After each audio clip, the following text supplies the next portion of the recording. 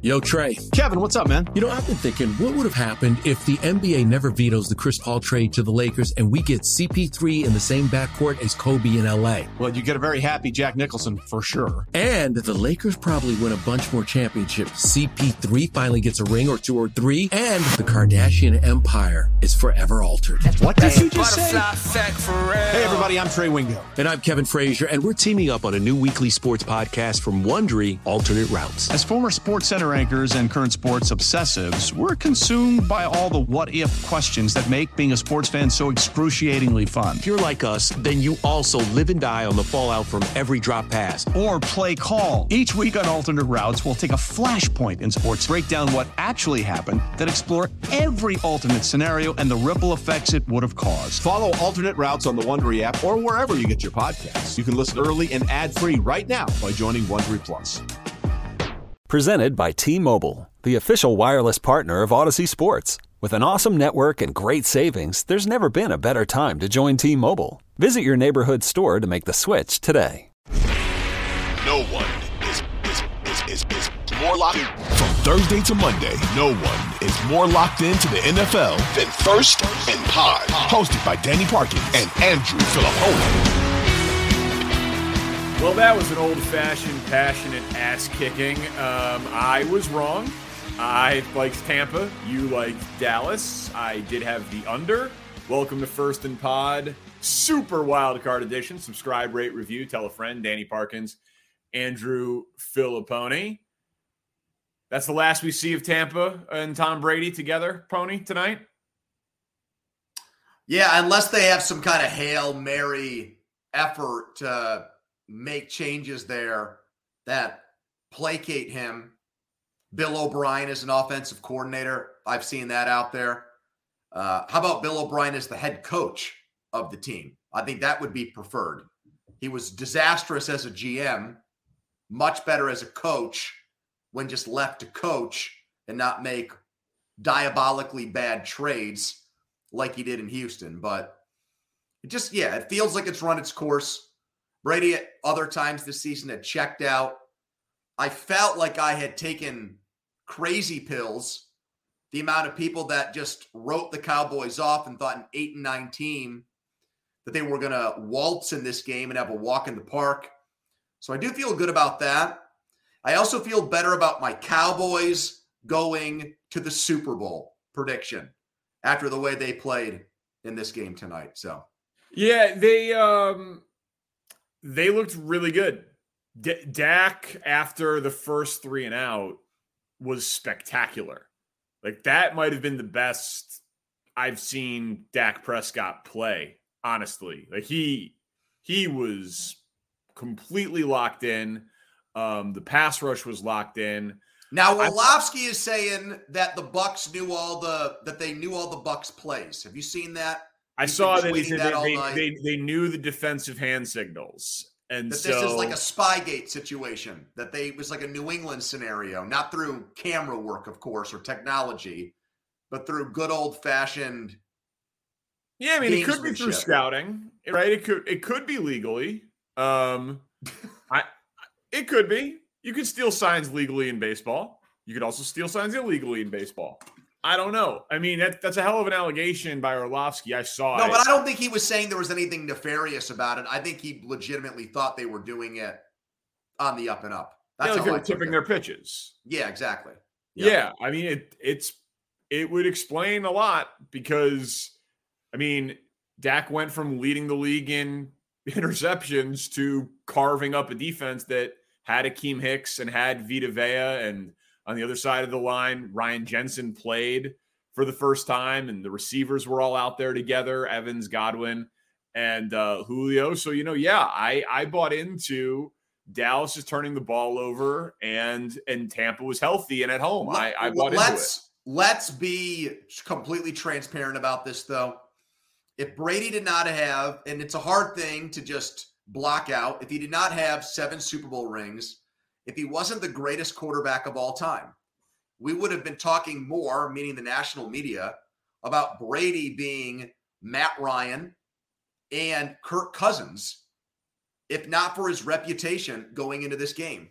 And that's why the offseason now is going to be interesting because he can't move. He is a statue quarterback. Yep. And how many of these coaches, bright offensive minds, are going to want a quarterback who is legitimately no threat to run? None whatsoever. Like, I don't think he's as attractive. The whole second half speculation turned into, of course, because the game sucked, that and Maher missing kicks, was where is this guy going to go next year? And I'm wondering, is he going to have to do one of these Brady, don't pay me, I'll basically pay for nothing to allow you to circumvent the salary cap type deals to make himself appealing to these teams, Danny? I think that's what it's going to take. So there's two things there. One, it depends how badly he wants to win, because there are just not enough good quarterbacks in the NFL. Tom Brady is still a top 32 quarterback in the NFL. So he might not get to go to San Francisco. Is he top 10? No. Is he top 15? I don't know. Somewhere around top 15, top 20, somewhere in there. Is he better than Kirk Cousins? No. Oh, God. Dude, I thought Cousins was pretty good this weekend, honestly. I mean, until the check down at the end, which was completely indefensible. I didn't think that Kirk Cousins was the biggest problem with the Vikings. Not even close. It was their defense. You're right. He's a statue, but someone is going to be left in the game of musical chairs without a place to sit. Well, okay, but that's way different than 49ers, team that's close to winning a championship. All Correct. Of these, that's correct. That's way different than that. Yeah, I mean, absolutely. He's obviously smart. He gets the ball out quick. You would want to have a very good offensive line. I don't think he's going to want to go out this way. He had his moments. The arm was clearly there. He dealt with a lot of personal stuff.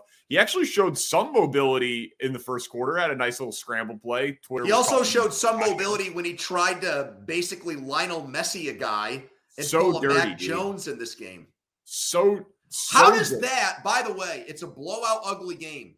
How does ESPN, you got Aikman in the booth, how do you not replay that and ask for his opinion on it? What are we doing here?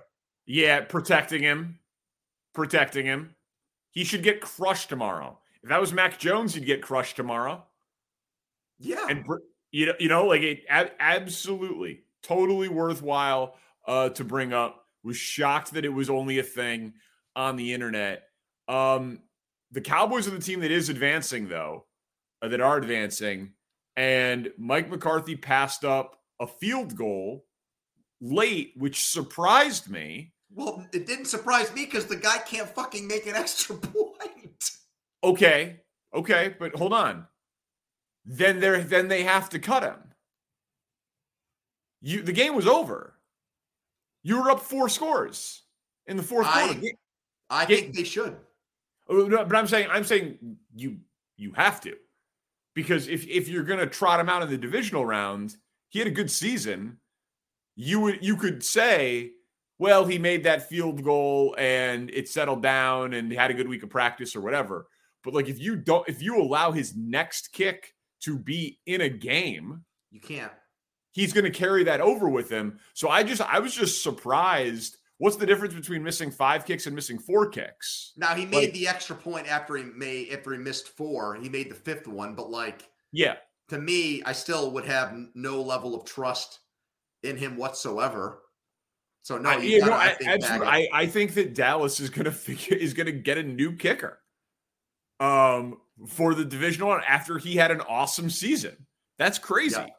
And McCarthy saved his job. He'll be back now. I have to give him at least credit for something this year, and that is he had good coordinators. And I think that's a big deal when you're a coach who you surround yourself with. Dan Quinn is one of the best defensive coordinators in the NFL. Now, maybe he leaves for a head coaching gig. I wouldn't hire him, but somebody might. And Kellen Moore is one of the better offensive coordinators in the NFL. So McCarthy still often gets game management calls wrong, but John Harbaugh did Sunday night, and he's considered to be one of the best at it. So I actually, even though it has been, I think, very popular to bash Mike McCarthy at every turn, It's back-to-back 12-win seasons now. He didn't have Dak Prescott for a big chunk of this year, and he just beat Tom Brady in a playoff game. The national sales event is on at your Toyota dealer, making now the perfect time to get a great deal on a dependable new car. Like a legendary Camry, built for performance and available with all-wheel drive, you can count on your new Camry to get anywhere you need to go. And with available features like heated seats and a multimedia touchscreen, you can stay connected in comfort and style. Or check out an affordable and reliable Corolla with a trim for every lifestyle. From the hip and agile sedan to the sporty hatchback, there's a dependable Corolla built just for you. Plus, both Camrys and Corollas are available in hybrid models, so no matter your style, you can drive efficiently and affordably. And right now, your local Toyota dealer has more vehicles in stock and is making delivery on new vehicles almost every day. So visit your local Toyota dealer. And check out amazing national sales event deals on Camrys, Corollas, and more when you visit buyatoyota.com. Offers end April 1st. Toyota, let's go places. He's back. I agree that he's not going to get fired. I thought that Kellen Moore in particular, though, I mean, the guy's calling the plays and Dak Prescott had that type of game. I was very impressed with it. And I admit my bias against giving McCarthy credit, but I will give him credit. Troy Aikman had a comical moment in that game. Oh my God, the 1 yard line thing. Oh, that was just, dude, it was chef's kiss perfect. He's like, Joe, I think I'd take the points. Touchdown Dallas. Also, did you see the dude miss an extra point before that and miss an extra point at the end of the Washington game? That ain't a guaranteed field goal either right now. We're not talking about the rest of the NFL kickers. No. I mean, even if you had Justin Tucker, it would be a bad decision to kick there. Yeah, I couldn't, like, at some point, and we can use this to kind of catapult into the rest of the slate from the weekend, because I have a similar point off of Chargers and Jaguars. But whether it's a analytics person in the booth or an analytically inclined producer, which I think they all have, or just it should be a prerequisite of the analysts who make 8 figures to at least understand the other side. Because what infuriates me is Aikman says, I would take the points. McCarthy goes for it. They score the touchdown. There is no praise on the back end for rewarding the analytically sound / aggressive decision.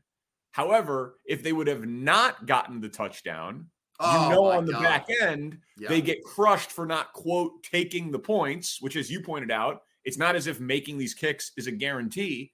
And the same thing happened in Chargers-Jaguars. When the Jaguars I'll do it in order. When it's 30-20 and Brandon Staley elects to kick a field goal to try to turn a 2-possession game into a 2-possession game, what the hell happened to my guy Brandon Staley? And Dicker misses it. And he misses the 40-yarder. No one questions, hey, maybe you should have gone for it on 4th and short to try to ice the game and go up 3 scores when there's less than 9 minutes left in the 4th quarter, even though that was an obvious go for it situation. They're just like, kicker missed it. What does Trevor Lawrence do?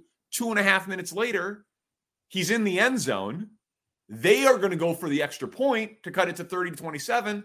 Bosa slams his helmet, gives him an extra yard. He then makes the quote-unquote aggressive, analytically minded decision to go for 2, 30-26. They get it. No praise for the analytics, no praise for the aggression. And it's like they only will compliment the conservative, old school approach on the back end, and they will only criticize the analytically aggressive decisions when they don't work. They play the results. It's infuriating. And Buck and Aikman have such a good relationship where I want a back and forth between those two guys. I want Buck to kind of break Aikman's balls and say, good call, Troy, after that touchdown. They've worked with each other for 20 years.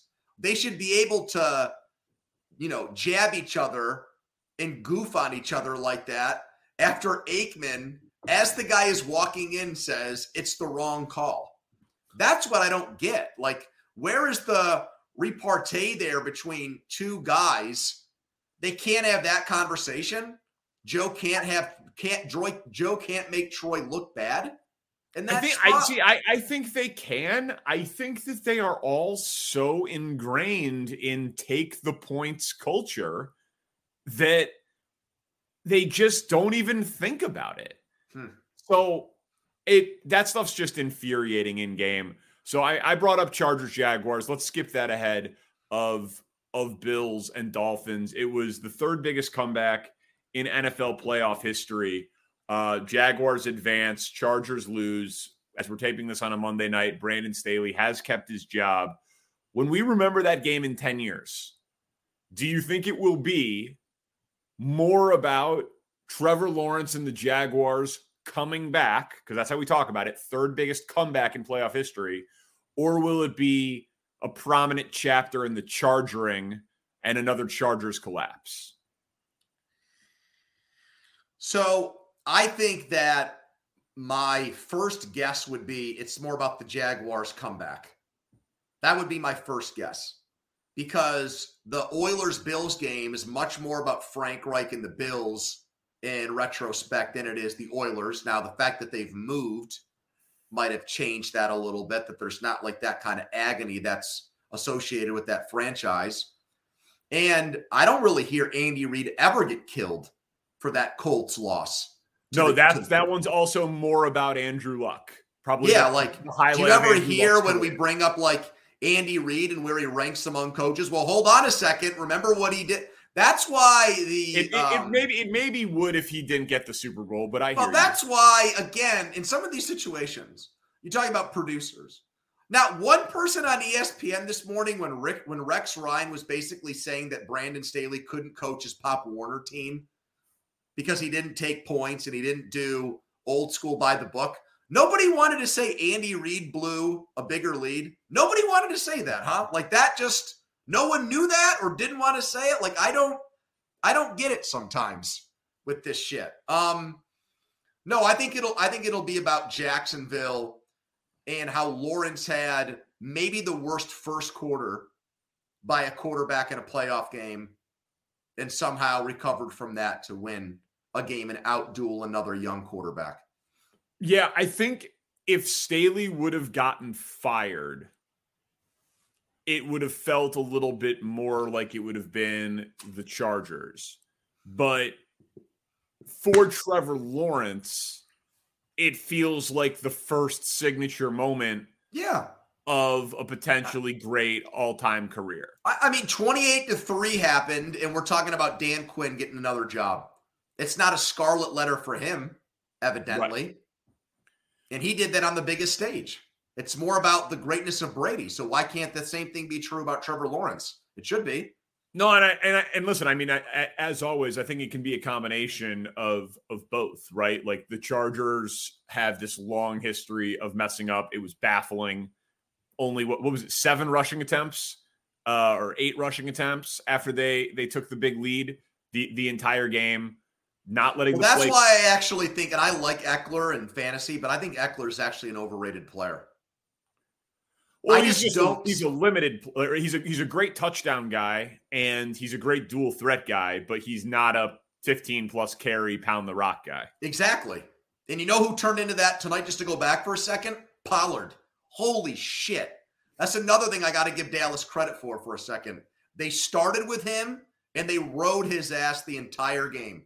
And after it was a negative start by both sides, there was a dump-off play that looked like it should have gone for like a 3-yard loss. And he bounced off guys like a pinball for like 4 yards. And I'm like, okay, this prick came to play tonight. And from there, it was all gravy for Dallas. That was their first good positive play. That guy's good, really good. He's awesome, but they already paid Zeke big money. Are they going to also pay Pollard in a market that has Saquon and Josh Jacobs and David Montgomery and Pollard and a bunch of good running backs in the draft? Like, I agree. I think Pollard's awesome, but weird year for the running back free agent market. Speaking of broadcast, by the way, I think that every ounce of criticism being directed at Al Michaels and Tony Dungy for Chargers Jaguars is 100% justified. And I saw that Al Michaels said it was internet compost Great to line. Andrew Marchand in a text on the post. Dude, no, it wasn't. Listen, he is a Mount Rushmore all-time great. Al Michaels' voice sounds like big games. I'm not taking anything away from that dude's career. You and I could do this for 50 years. Our combined accolades would not be 10% of what that dude has accomplished. However, when Trevor Lawrence gets that 2-point conversion and he goes, Lawrence reaches it across, 2-point game. I'm like, that's an all-time play. Okay, I have a couple theories. The third biggest comeback in playoff history. Can I get a little excitement, please, Al? I have a couple theories. Tony Dungy is a corpse, and he's a vampire who sucked the life out of the booth. That's my thought. I think Michaels bet the Chargers. He's an LA guy. He always talks about point spreads. I think he was watching the team he bet on and was rooting for just evaporate in real time. And that was his honest emotion. And he can't say that he had action on him because Bernie Kosar is getting fired for shit like that. And he doesn't want to jeopardize all that Amazon money. So that's one of my theories. The other one is I do think he was never this broadcaster in the past. So this is a tougher one for me.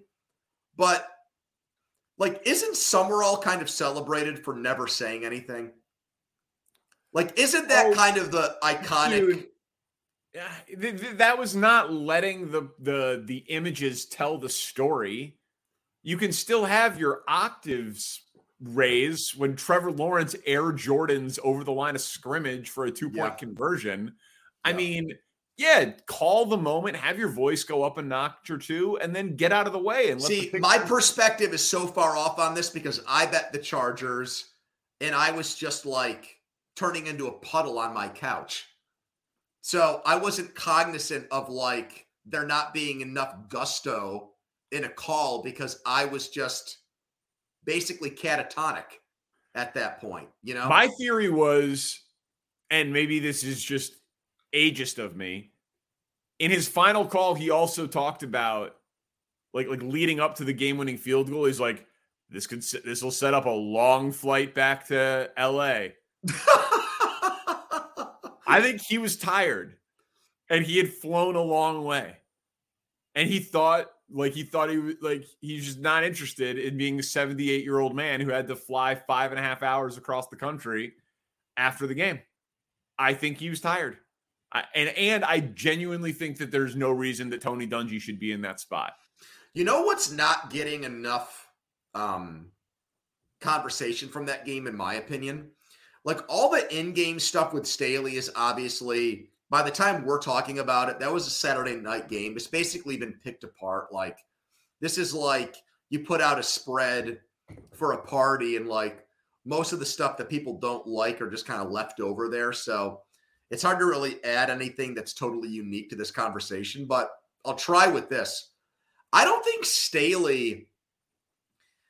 enough's been written or talked about the Staley Bosa aspect of that game. Like, the dude is flipping out. He's spiking his helmet. Staley goes and picks it up for him, hands hilarious. It back to him, and he spikes it again. Like, how about have some control over your players? Like, I'm reading today about how, the players like Staley? Yeah, because they probably walk all over the fucking guy. Like, how is more not done there to try to get, even like where are the other veterans on that team? Where's Derwin James? You know, where are the guys to get his head back in that game? Because he was doing that the whole night. That was the thing that I thought escaped criticism. How about make a play? Bosa didn't make an impact play. All he did was bitch about holding penalties the entire game. Correct. That's all he did. Correct. Or false starts. Yeah.